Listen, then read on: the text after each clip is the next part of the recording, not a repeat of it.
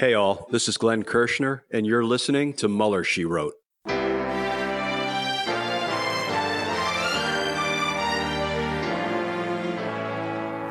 So to be clear, Mr. Trump has no financial relationships with any Russian oligarchs. That's what he said. That's what I said. That's obviously what our position is. I'm not aware of any of those activities. I have been called a surrogate at a time or two in that campaign, and I did not have communications with the Russians. What do I have to get involved with Putin for? I have nothing to do with Putin. I've never spoken to him. I don't know anything about him other than he will respect me. Russia, if you're listening, I hope you're able to find the 30,000 emails that are missing. So, it is political. You're a communist. No, Mr. Green. Communism is just a red herring. Like all members of the oldest profession, I'm a capitalist. Hello and welcome to Mueller, She Wrote. I'm your host, AG, well, formerly known as AG. You can call me Allison Gill now. We have a very big show today. Scott Stedman of Forensic News will be joining us for the Fantasy Indictment League to discuss his expose on the Russian that used two GOP operatives to donate money to the RNC and the Trump campaign. Those two operatives have been indicted. And that's going to be part of the Fantasy Indictment League, and Scott and I are going to talk about it, and we're going to speculate about where the investigation originated. Like, where did this come from? Did it come from Mueller? Did it come from something later? And also, we're going to talk about why it's still ongoing, because that is in the indictment. The investigation is still ongoing. So we have a ton of headlines also to go over. I just want to take a quick moment to thank our patrons. You make this show possible. If you want to be a patron, you can do that at patreon.com/MuellerSheWrote, or go and search for Mueller, She Wrote on Supercast. We use both platforms. But again, we do have a lot of stuff to go over, so let's kick off the show with just the facts. All right, first up, a $100 million loan on Donald Trump's Fifth Avenue Tower has been placed on a debt watch list, according to data from a banking giant, Wells Fargo. Bloomberg first reported the story on last Friday, noting that the decision was a result of lower than average occupancy. Wells Fargo, which is the master servicer of the loan, said that occupancy has dipped to 78.9% from 85.9% at the end of 2020. And that's according to the outlet. That's according to Wells Fargo. The building's real estate income was $33.7 million in 2020 and $7.5 million in the first quarter. That's according to loan documents. The Trump Organization did not immediately respond to requests for comment, and Insider is reporting this. Kelsey Vlamis previously reported other financial challenges at Trump Tower, as we know. Recently, multiple tenants fell behind on rent. The Trump Organization sued the maker of Ivanka Trump's shoe line earlier this year for $1.5 million in unpaid rent, according to reports. Some of Trump's properties elsewhere in the U.S. have also been facing scrutiny. The former president's property tax was slashed for his Chicago office tower because the building's commercial space was mostly vacant. Nobody wants to rent in a Trump tower. So if you take that, they've been put on this debt watch list, and you couple that with Rosemary Vrablic and her exit from FINRA that we reported last week, and the investigation of the Trump Organization. There's Weisselberg's lawyer, which we're going to get into in a little bit, had some interesting things to say on open court this week. And not to mention Eric Trump's lawyer, Mukasey, is quitting. Mukasey? I don't know, Mukasey. He's quitting the case. He's quitting. And he didn't say why. But there was a stipulation agreed to by both parties filed under seal by the court.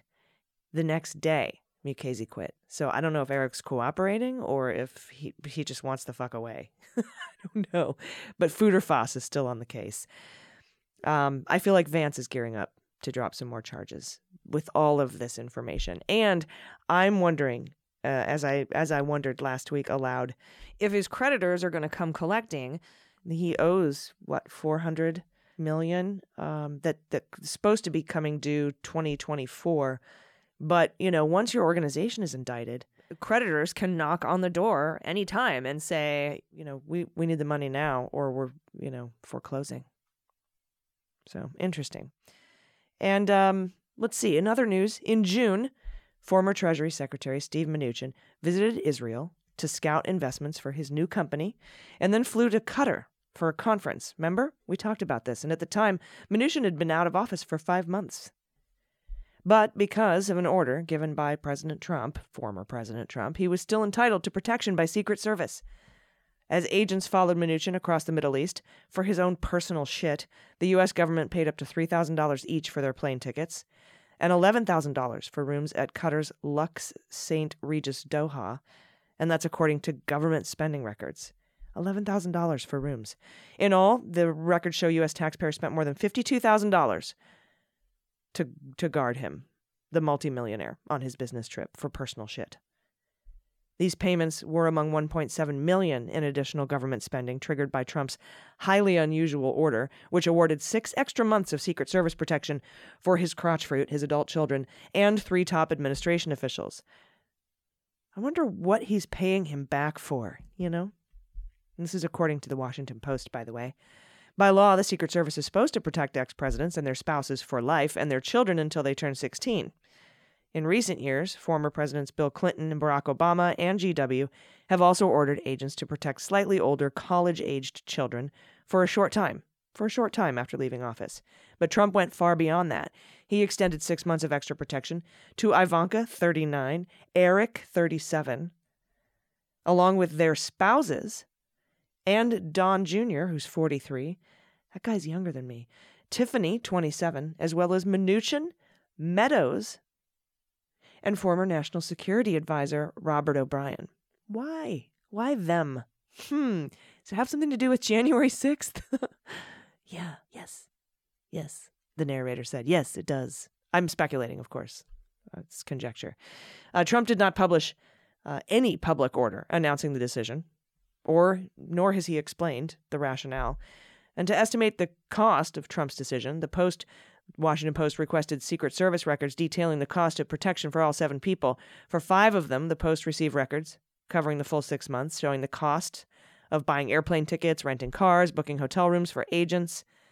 But for the other 2, Tiffany and O'Brien, the Post examined records covering the first 4 months, which had previously been obtained by the watchdog group CREW, Citizens for Responsibility and Ethics in Washington. Love you, Robert Maguire. The records began on January 20th, in the first hours that Trump left office. Among the first payments the Secret Service made was to Trump's own company.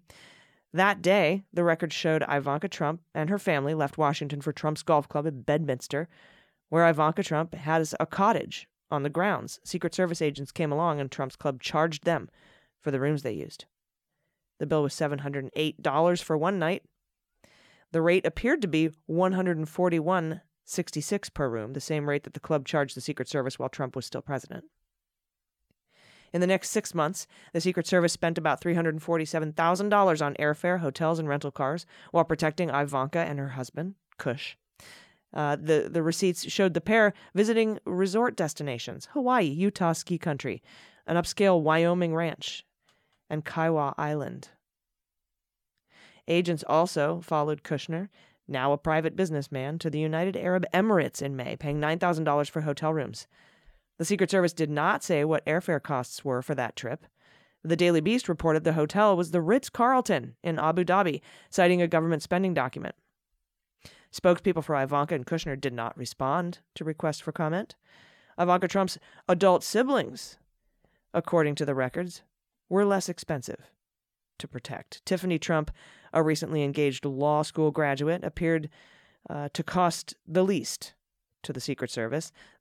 The partial records showed that as of May, the Secret Service spent $56,000 on her. The costs protecting Eric and Donald were similar. $241,000 for Eric, $213,000 for Don Jr. The records showed that the brothers mainly shuttled between their homes in New York and South Florida, with an occasional side trip. Jr. went fishing in Montana, for example. Eric Trump, who has become the most visible leader of the Trump Organization, visited Trump hotels in Washington and Chicago. And when he did, just as when his sister visited Bedminster, the Trump Organization charged agents who stayed at the former president's properties. Jordan Leibowitz, a spokesperson for Citizens for Responsibility and Ethics in Washington, says these charges, though small, represent a moral choice. If they wanted to reduce the burden of their extended protection on taxpayers, here was an easy chance to do it. Just don't bill for rooms at Trump properties. Quote, the patriotic thing would obviously be not charging the government to stay at your properties and not profiting or profiteering off the government. It is just so easy for them to write off the rooms. And we're not seeing that. That's Leibowitz. In that way, Trump's children were following an example set by their father. Since he left office, he has lived full-time at his own properties and charged the Secret Service for rooms every night. Total bill, now more than $72,000. It is almost certain to grow. And Trump, unlike his kids, has protection for life. In examining expenses among the 3 White House officials who received the extra 6 months, the Post could find little data on the cost of guarding Robert O'Brien, former National Security Advisor. National Security Advisor. Is that the keeper of the NICE system that is housing all of the transcripts of conversations with Putin and Zelensky and things you were impeached for? That Robert O'Brien? Is that who you granted all this free Secret Service protection to?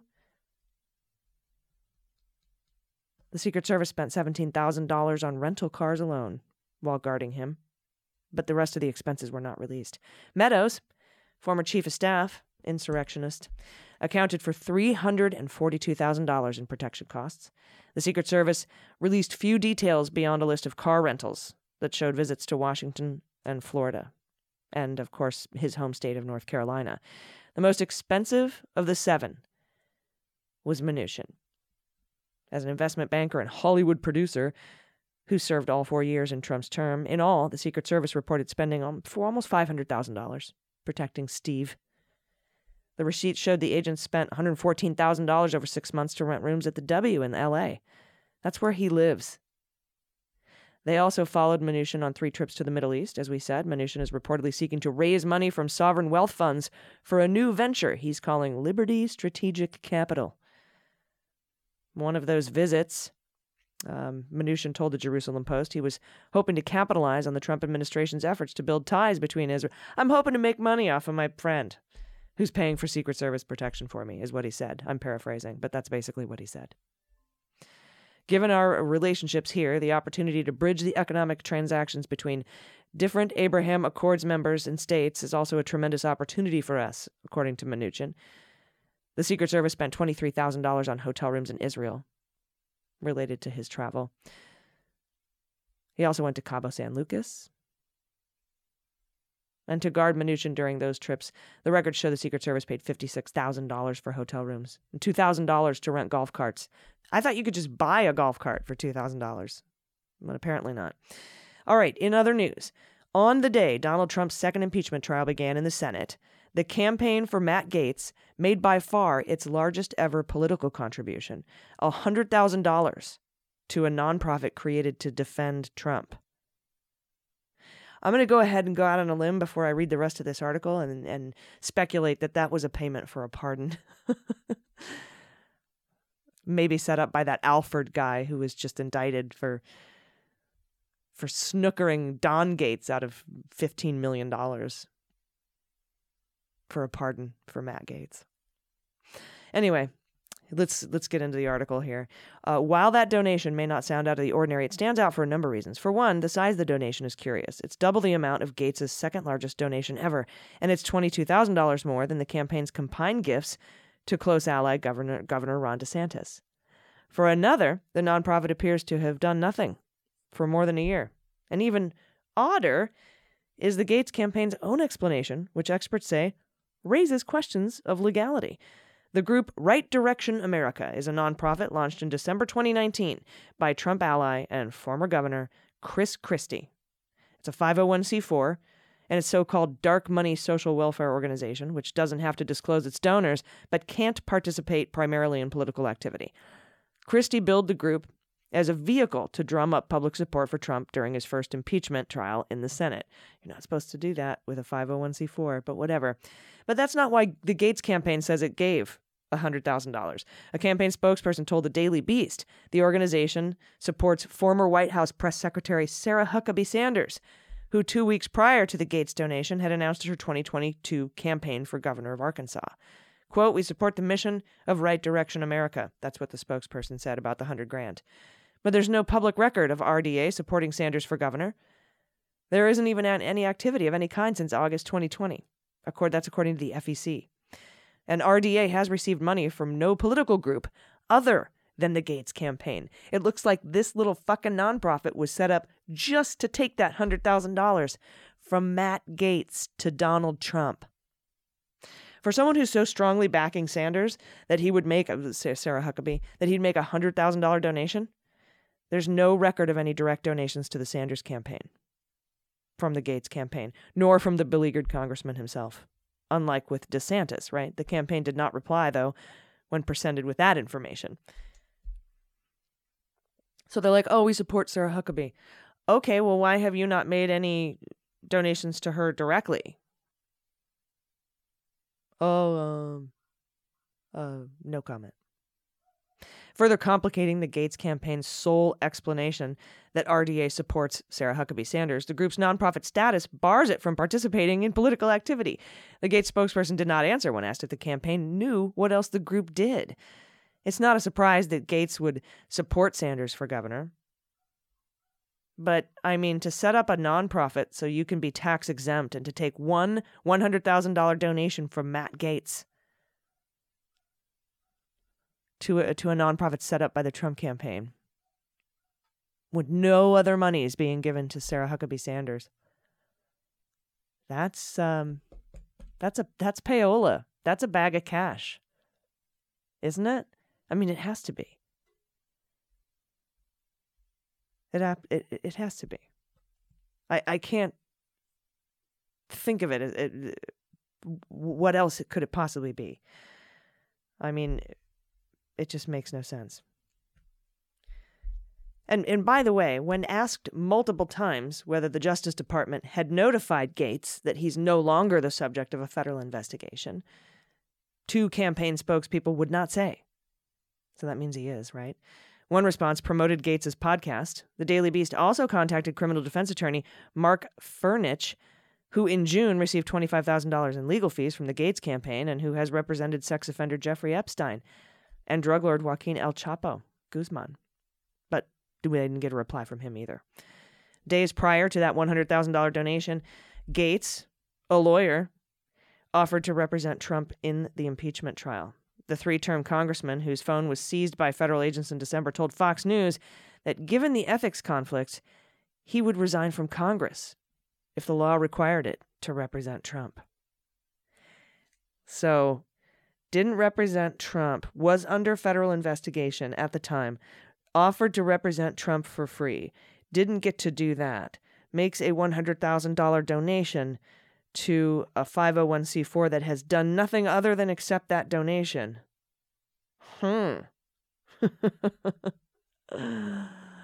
What? Gaetz said at the time when he was trying to represent Trump, I only regret that I have but one political career to give to my president. Wow. Wow, it becomes crystal clear, doesn't it?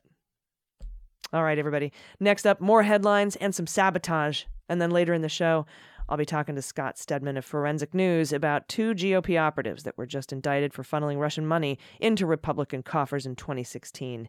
Stay with us. Hey, everybody, it's AG. Actually, it's the host formerly known as AG. I'm Allison, and I found an amazing website you need to visit. It's called Nuts.com. It's the best-kept secret of savvy snackers nationwide. They have an amazing selection of high-quality, delicious snacks that's available to you, including bourbon pecans, white chocolate toffee cashews. The toffee makes all the difference in the world.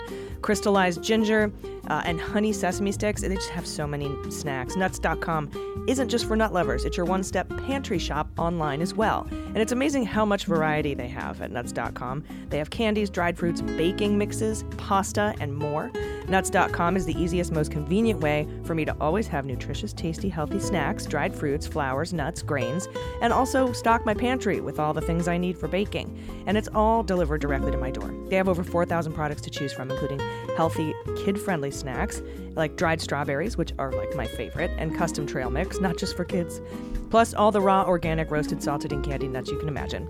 Even chocolate-dipped, gluten-free, and vegan options. Nuts.com is a family-run business that takes pride in getting you the freshest food fast, and it's amazing. The quality of these nuts, it just absolutely blows my mind.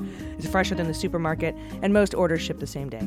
New Nuts.com customers get free shipping on your first order when you text the word Mueller, M-U-E, M-U-L-L-E-R, to 64,000. So again, text the word Mueller to 64,000 to get free shipping on your first order from Nuts.com. That's Mueller, don't forget the E, M-U-E-L-L-E-R, to 64,000. Terms apply, available at Nuts.com/terms. Hey everybody, welcome back.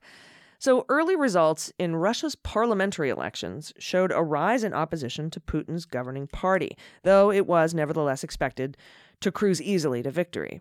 In partial results broadcast by Russian state television after 3 days of voting, the party, United Russia, carried 44% of the vote, 10 percentage points less than in the previous election in 2016. In second place, the Communist Party received 22% compared to 13% in 2016.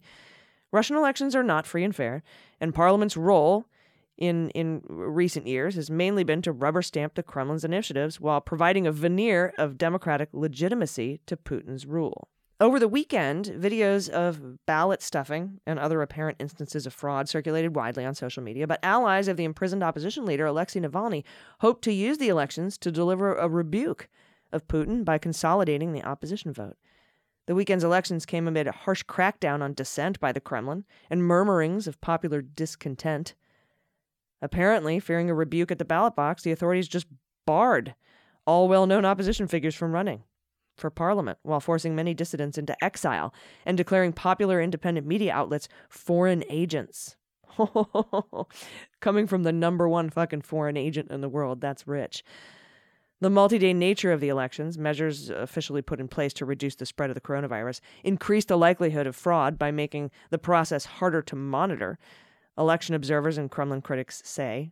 And given the system by which the 450 seats in the lower house of parliament, the Duma, are apportioned, United Russia could still maintain its two-thirds majority in the chamber, despite getting less than half of the votes. Sound familiar? The opposition's uphill battle was complicated by decisions by Google and Apple to comply with Russia and their demands to block access to Navalny-related content that was supposed to coordinate the protest vote. Google and Apple did that. After the two tech giants on Friday removed from their store smartphone app connected to Mr. Navalny's movement, he had an app, they took it off of there. Google over the weekend went further, apparently complying with a government request to block YouTube videos and Google Doc files that Mr. Navalny's allies were using to coordinate voting. Google did not respond for requests for comment. Mr. Navalny's allies, who were organizing the protest vote campaign, said they were notified by Google that their content could be blocked because of a government request. This content is not available on this country domain due to a legal complaint from the government. That's a YouTube message that pops up when users in Russia try to open one of the blocked videos. Google's compliance with Russia's demands in recent days has represented a remarkable concession for a company that prides itself on enabling the exchange of information, open exchange of information, right? In Russia, Google's products, in particular YouTube, have helped provide avenues for free expression, even as the Kremlin has rolled back those freedoms. Specific threats of prosecution against some of Google's more than 100 employees inside Russia forced the company to take down the Navalny smartphone app. Russian courts in recent months have outlawed Navalny's movement as extremist and declared his smart voting campaign to be illegal. Nevertheless, Mr. Navalny's allies have been pushing the tactic they call smart voting to pool opposition votes and elect as many challengers to United Russia as possible, no matter the challengers' political views. They're trying to, combine all the, Communist Party, all the challengers against Putin's party. The campaign garnered support among opposition-minded voters, many of whom managed to find out which candidate the smart voting campaign supported in their district, despite Google and Apple's compliance with the Russian government. And during a meeting in Washington, D.C. in 2019, Facebook founder Mark Zuckerberg agreed to not fact-check political posts of the Trump administration if they would promise to steer clear of any heavy-handed regulations. Venture capitalist Peter Thiel said that to an associate, and that's according to a new book. The associate alleged that the meeting, which was also attended by Thiel, former President Trump, Jared Kushner, and their spouses, Zuckerberg essentially promised to champion state-sanctioned conservatism. Yeah. The book also delves into the early days of Thiel, who eventually founded PayPal and Palantir, including his time in high school and at Stanford University, where he was disliked by pretty much everyone. In high school, the San Francisco native was targeted for his inscrutable and haughty personality. It's obvious in retrospect, quote, that what we were doing was bullying, one classmate said. I've always thought he might have had a list of people he's going to kill somewhere and that I'm on it. This book is called The Contrarian, Peter Thiel and Silicon Valley's Pursuit of Power. All right, are you guys ready for sabotage?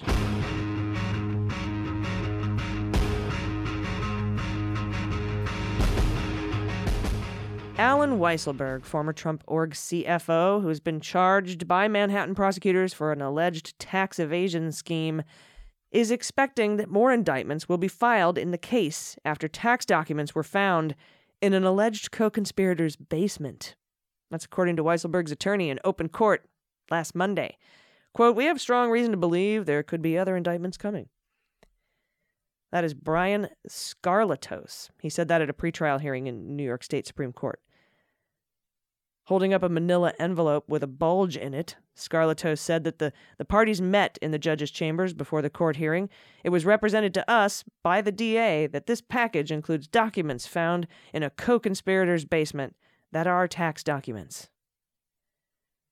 Weisselberg faces 15 state counts, including grand larceny, which were unveiled by Cy Vance in July. The grand jury indictment alleged a 15-year tax evasion scheme. We've gone over it multiple times. The former president's namesake business was also charged in the indictment, but Donald Trump himself has not been charged. Monday's hearing was Weisselberg's first court appearance in the case since his arraignment this summer. His lawyer did not identify who else in Weisselberg's team expected to face an indictment, but prosecutors have been scrutinizing other top Trump org employees, including Matthew Calamari Sr., that's the company's chief operating officer, and his son, Matthew Calamari Jr., the Trump org's corporate director of security. The younger Calamari, it's just the tender Calamari, testified before the grand jury earlier this month and received transactional immunity for the topics he testified about. That's in accordance with New York state law. We've gone over this. The decision to bring him before the grand jury signals prosecutors do not plan to indict him. Right? See? I told you. I told you that's how that shit worked. Father and son have been under scrutiny by prosecutors over whether they properly paid taxes on subsidized rent and cars, we know. And on Monday, after the hearing, a lawyer for the Calamaris said in a statement, we remain in discussions with the district attorney's office relating to Calamari Sr. Interesting. They believe there's no basis for indicting, he said. If they presently intended to indict him, I would have been informed, and I haven't been. And in fact, I've been informed to the contrary. So apparently, Calamari Sr.'s lawyer has been told that Calamari Sr. is not going to be indicted. At Monday's short hearing, Scarlatos referenced the dispute between Manhattan DA and the Trump org lawyer, saying he's concerned that his client becomes collateral damage in a bigger fight. Yeah, Allen Weisselberg's just the collateral damage. Whatever. Scarlatos did not identify by name the co-conspirators he was referencing when discussing the tax documents in the basement. CNN reported one alleged co-conspirator in the investigation is Jeff McConney, the controller of the Trump Organization. We know McConney has testified at least twice before the grand jury. Of course, as you know, by New York law, he has received immunity for that testimony. He will not be indicted for those crimes. Solomon Shinerock, a prosecutor with the Manhattan District Attorney's Office who has the coolest name in the world, responded to Weisselberg's attorney saying, Mr. Weisselberg is the boss. Mr. Weisselberg is also not an innocent party caught up in collateral damage. Preach it, Solomon Shinerock. The remainder of the hearing focused on scheduling, an attempt by the defense to get a longer schedule for motions. They didn't get it. Scarlatos argued that defense attorneys have been handed a large amount of documents, asking the judge for an extended schedule for the motions. Shinerock countered. Solomon Shinerock said, Allen Weisselberg is no stranger to these documents. The judge agreed. And there is a 120-day motion schedule to begin in January. But noted, quote, many of the documents came from the defendants themselves, and that their claims of needing to go through millions of documents was misleading a little, as they're familiar with most of this shit. The next court date is set for July 12, 2022, with a trial date not expected until August or early September, right before the election. All right, we'll be back with Scott Stedman and the Fantasy Indictment League. Stay with us. Hey, everybody, it's Allison Gill, and this portion of the show is brought to you by Wild Alaskan Company. When you defrost seafood, the countdown for freshness begins. And who knows how long that fresh grocery store fish has been sitting out for. But Wild Alaskan Company freezes their fish right after it's caught, so it's perfectly handled and delicious when you're ready to cook it. Wild Alaskan Company delivers high-quality, sustainably sourced, wild-caught seafood right to your door. Each shipment contains premium cuts of individually wrapped portions of delicious seafood that are ready to prepare and easy to cook, which is amazing for me since I'm paleo. You can choose from salmon, cod, halibut, and more, or a combination. And every month, there are different specials to explore. Wild Alaskan Company seafood is how nature intended it to be. Always wild, never farmed or modified, and it contains no antibiotics. You can adjust, pause, or cancel your membership anytime, and they offer a 100% satisfaction guarantee or your money back, no questions. Right now, you can get $15 off your first box of premium seafood when you visit wildalaskancompany.com/MSW. That's wildalaskan, ALASKAN company.com/MSW for $15 off your first box. Again, wildalaskancompany.com/MSW. Please use our URL to let them know we sent you. And we thank them for sponsoring the show. All right, everybody, welcome back. It's time for the Fantasy Indictment League. I'm going to be indicted! No, wait, it's gonna be okay. Indicted! Honey, Dick. Indicted! Honey. I'm gonna be indicted! Oh, they can't. It's gonna be okay. Just calm down. I can't calm down. I'm gonna be indicted! And joining me today for the Fantasy Indictment League, first time we've had a guest join us for the Fantasy Indictment League, is investigative journalist and founder of ForensicNews.net, Scott Stedman. Scott, hello. Hi, how are you? I'm good. This is an interesting week, I imagine more interesting weeks to come as statutes of limitations start to run out on 2016 campaign finance violations. Yeah, we're running up against that wall, and I think we're going to see a few kind of loose ends tied up here pretty soon, hopefully. Yeah, I agree. And the reason I have you on today is because on Monday, as we know, Department of Justice indicted 2 GOP operatives named Weed and Benton for straw donations. They disguised the true source of a donation made in 2016 to Republicans. RNC, I think it ended up in a Trump PAC, right? America First or something. And I wanted to just briefly have you go over the timeline, the crime line, if you will. Yeah, so these guys, Weed and Benton, doesn't it sound like they should have a TV show? Like, that name is just so perfect. Like buddy cops, Weed and Benton. And one guy's like, Doug Weed, I think, 75, and Benton's 43. Yeah, so Doug's getting too old for this shit. Yeah, exactly. So they have multiple connections in Eastern Europe, but they know this one guy named Roman Vasilenko.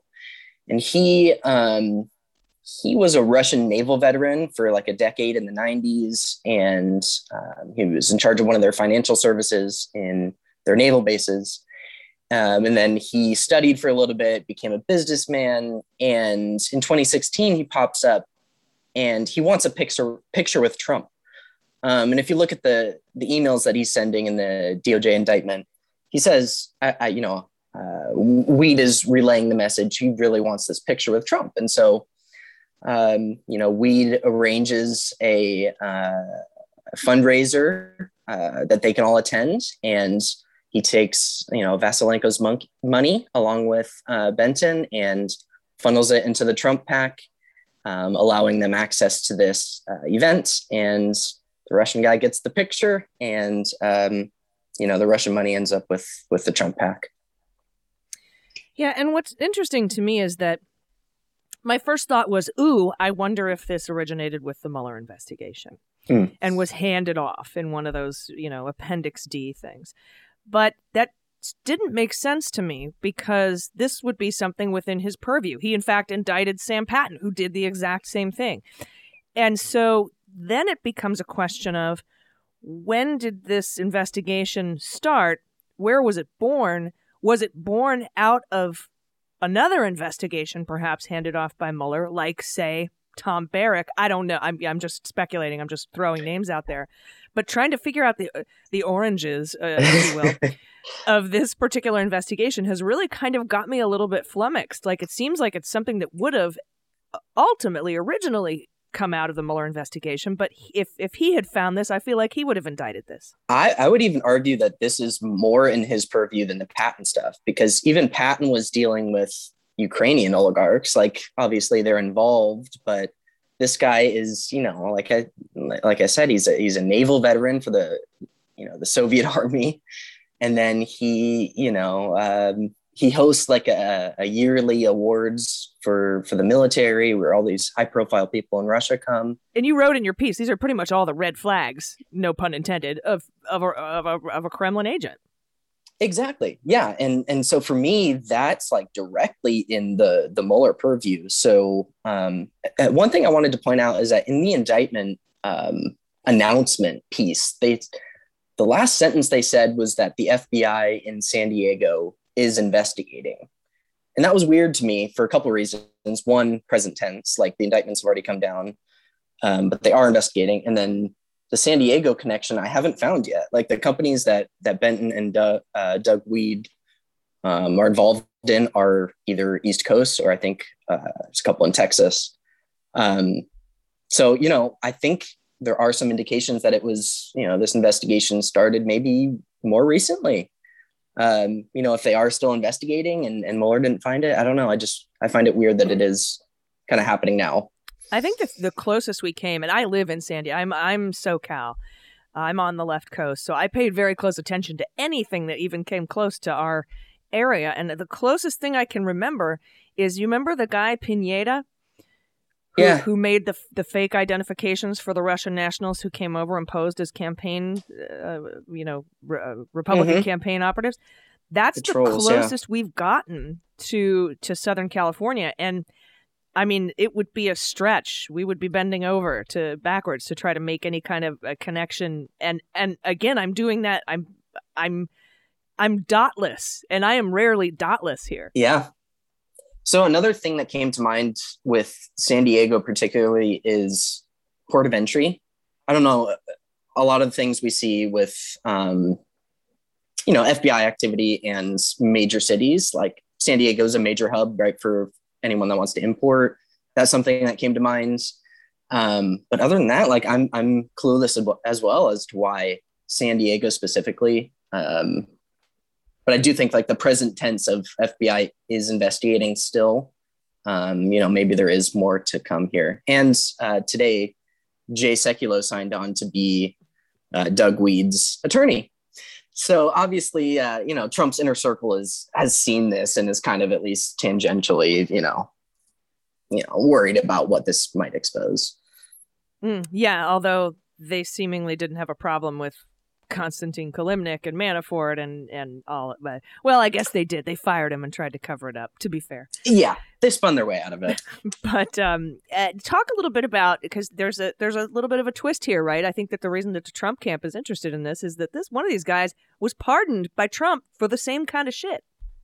Yeah. So Jesse Benton, he basically ran the same scheme with different characters back in, I want to say it was 2012, I believe, when he was working on the Ron Paul campaign.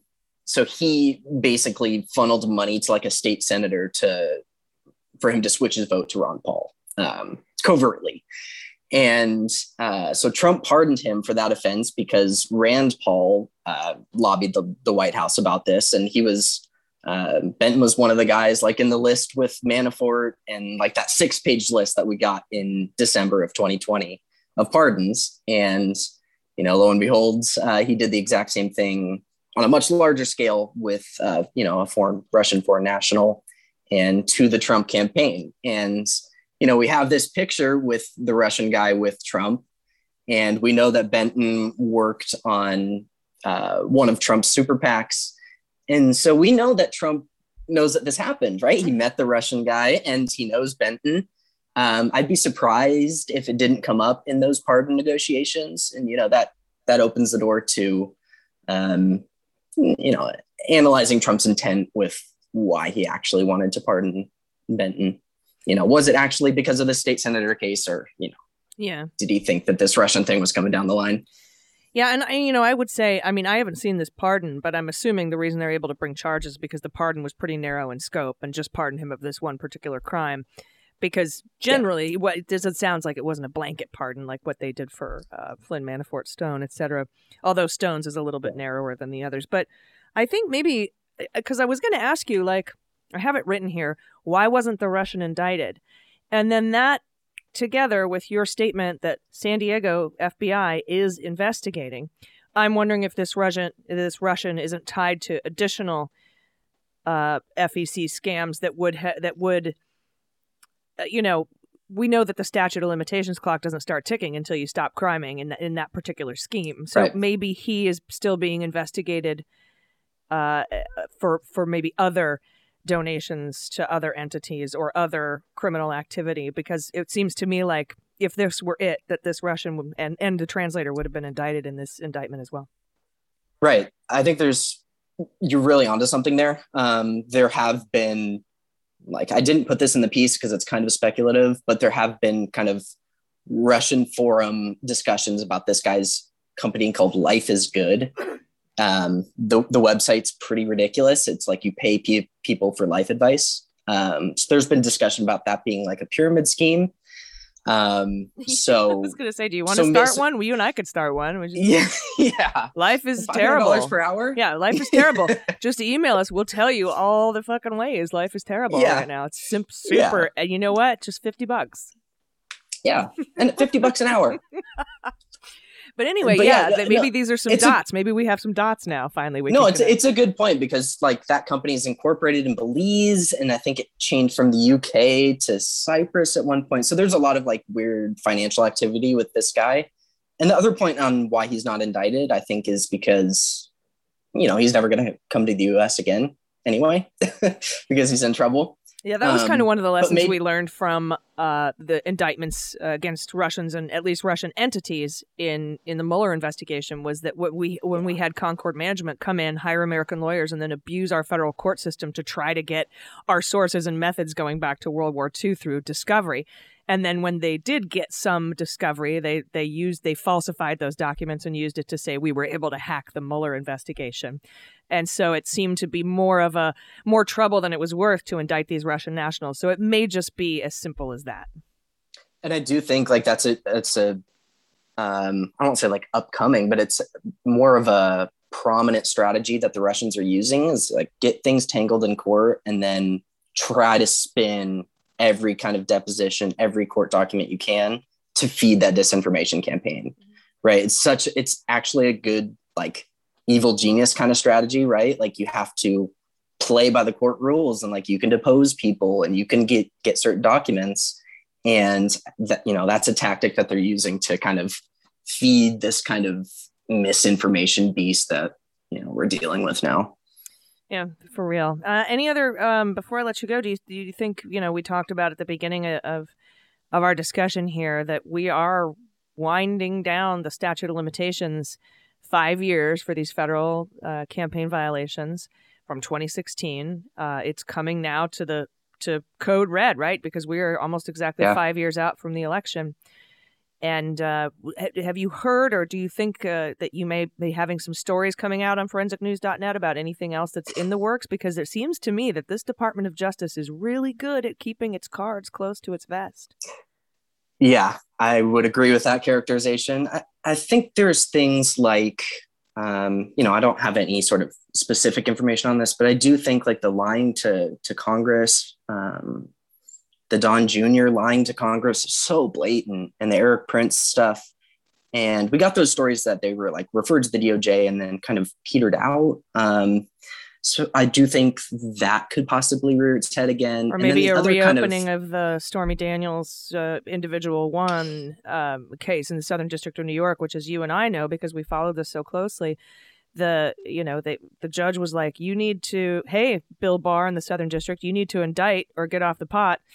And they closed the case. And that doesn't mean that you can't reopen it, but we haven't heard, again, nothing. We've heard nothing. Mm-hmm. And then I would say that the other kind of 2016 story that is yet to be fully told, and I'm pissed about it, is the Alpha Bank story. Like, there's never an answer given to what that was. I think most of the explanations that Alpha gave are garbage and like very easily disproven. And I think there's compelling evidence. I want to do an article about this in a week or two, but I think there's compelling evidence that the FBI shut that down way too quickly.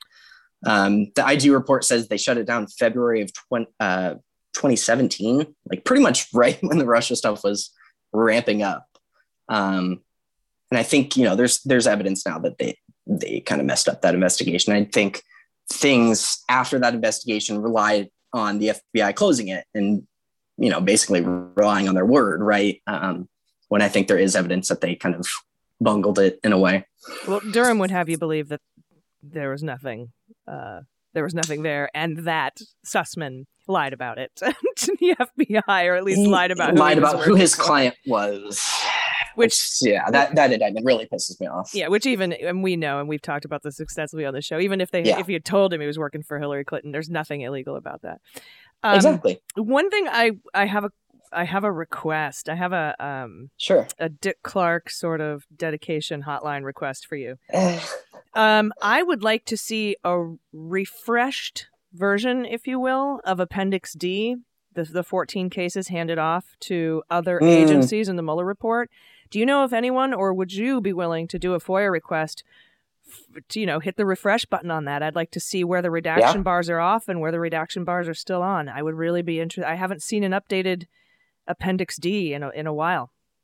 Yeah, I mean, I'd have to figure out which agency to FOIA that would actually be responsive. But let's do it. Yeah. Send me your ideas and I'll get that going. Because we just, I was just talking to Marcy Wheeler, and as it turns out, some of these Rick Gates 302s have had the characterization of redactions change from for privacy reasons to because of open and ongoing matters. So, in a FOIA request, when they talk, when you request documents, they can redact them for several different exemptions. And the previous exemption under BAR for this particular 302, these Rick Gates 302s, was privacy, and now it's been changed to B7A, which is for open and ongoing. What was the subject matter on that? Do you remember? No, because the rest of it was redacted. Oh, shit. Okay. But she noted that the redaction reason had changed, and so I was like, that's fancy. So I'd be interested to see not only if any of the redaction bars have come off Appendix D, but if any of the reasons for redaction under FOIA requests have changed.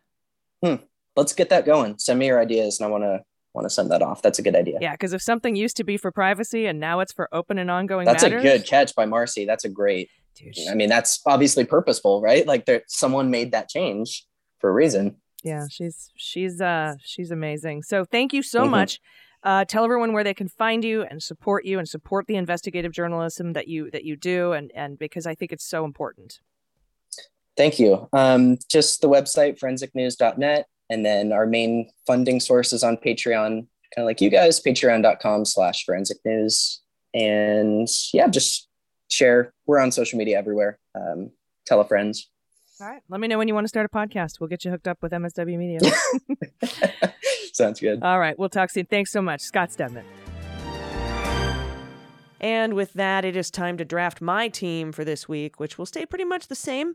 I'm going to draft a random straw donor, though.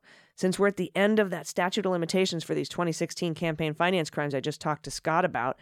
So put a random straw donor on my chart. I'm going to do superseding Weisselberg indictments. I'm going to do calamari plea agreement. I'm going to do McConney plea agreement. I'm going to add Eric Trump this week. He seemed a little over the top whiny about subpoenas over this past weekend. And then I'm drafting Gates, though I think we're looking at an October-November timeframe. My time frame used to be July-August because that's when the Greenberg's sentencing hearing was. That's when not the Greenbergs, but just the one Greenberg. But that's been pushed out now till November. But I'm going to draft Gates anyhow. Why not? I'm also going to add Pirazzolo. That's the cannabis executive that bought Gates a trip to the Bahamas in exchange for his marijuana legislation. They also shared women and drugs. Then I'm going to do the same old Rudy DeGenova Tonzig trio, though the special master is still going through those documents, but it's on a rolling basis. I think it's almost time. He's been banned from Fox for the last 3 months, as has his son, who looks like Trump's kid. I'm sorry. I feel like there was a wife swap happening, which is cool. I'm all for it, but not when mobbed up criminals are doing it. Anyway, I think it's almost time. But the writing's on the wall, right? And then I'm going to round out the team with a couple of rando Russian-backed Ukrainians in the Eastern District of New York and Southern District of New York investigations into election interference. And probably Derek Harvey. That's the Rudy aide that traveled to Ukraine with Kash Patel, who was just subpoenaed this week by the January 6th committee. And Derek Harvey worked on that Hunter Biden laptop op, among other things, digging up dirt on Hunter Biden. Yeah, FARA violations. Probably even 951 violations if he was acting under orders from Firtash. Nobody wants to testify against Firtash, though, I guarantee it. And there you have it. That is our show. Thank you so much to our patrons. Again, you make this show possible. And thank you to Scott Stedman and Forensic News for coming on. I will see you all tomorrow morning with Dana for the Daily Beans. And until then, please take care of yourselves, take care of each other, take care of the planet, and take care of your mental health. I've been Allison Gill, and this is Mueller, She Wrote.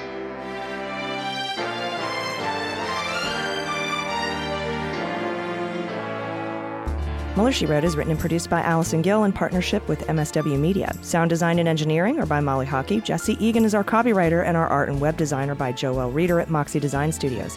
Mueller, She Wrote is a proud member of MSW Media, a group of creator-owned podcasts focused on news, justice, and politics.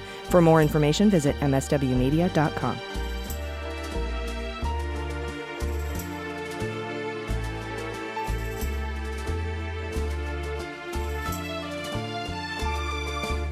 MSW Media.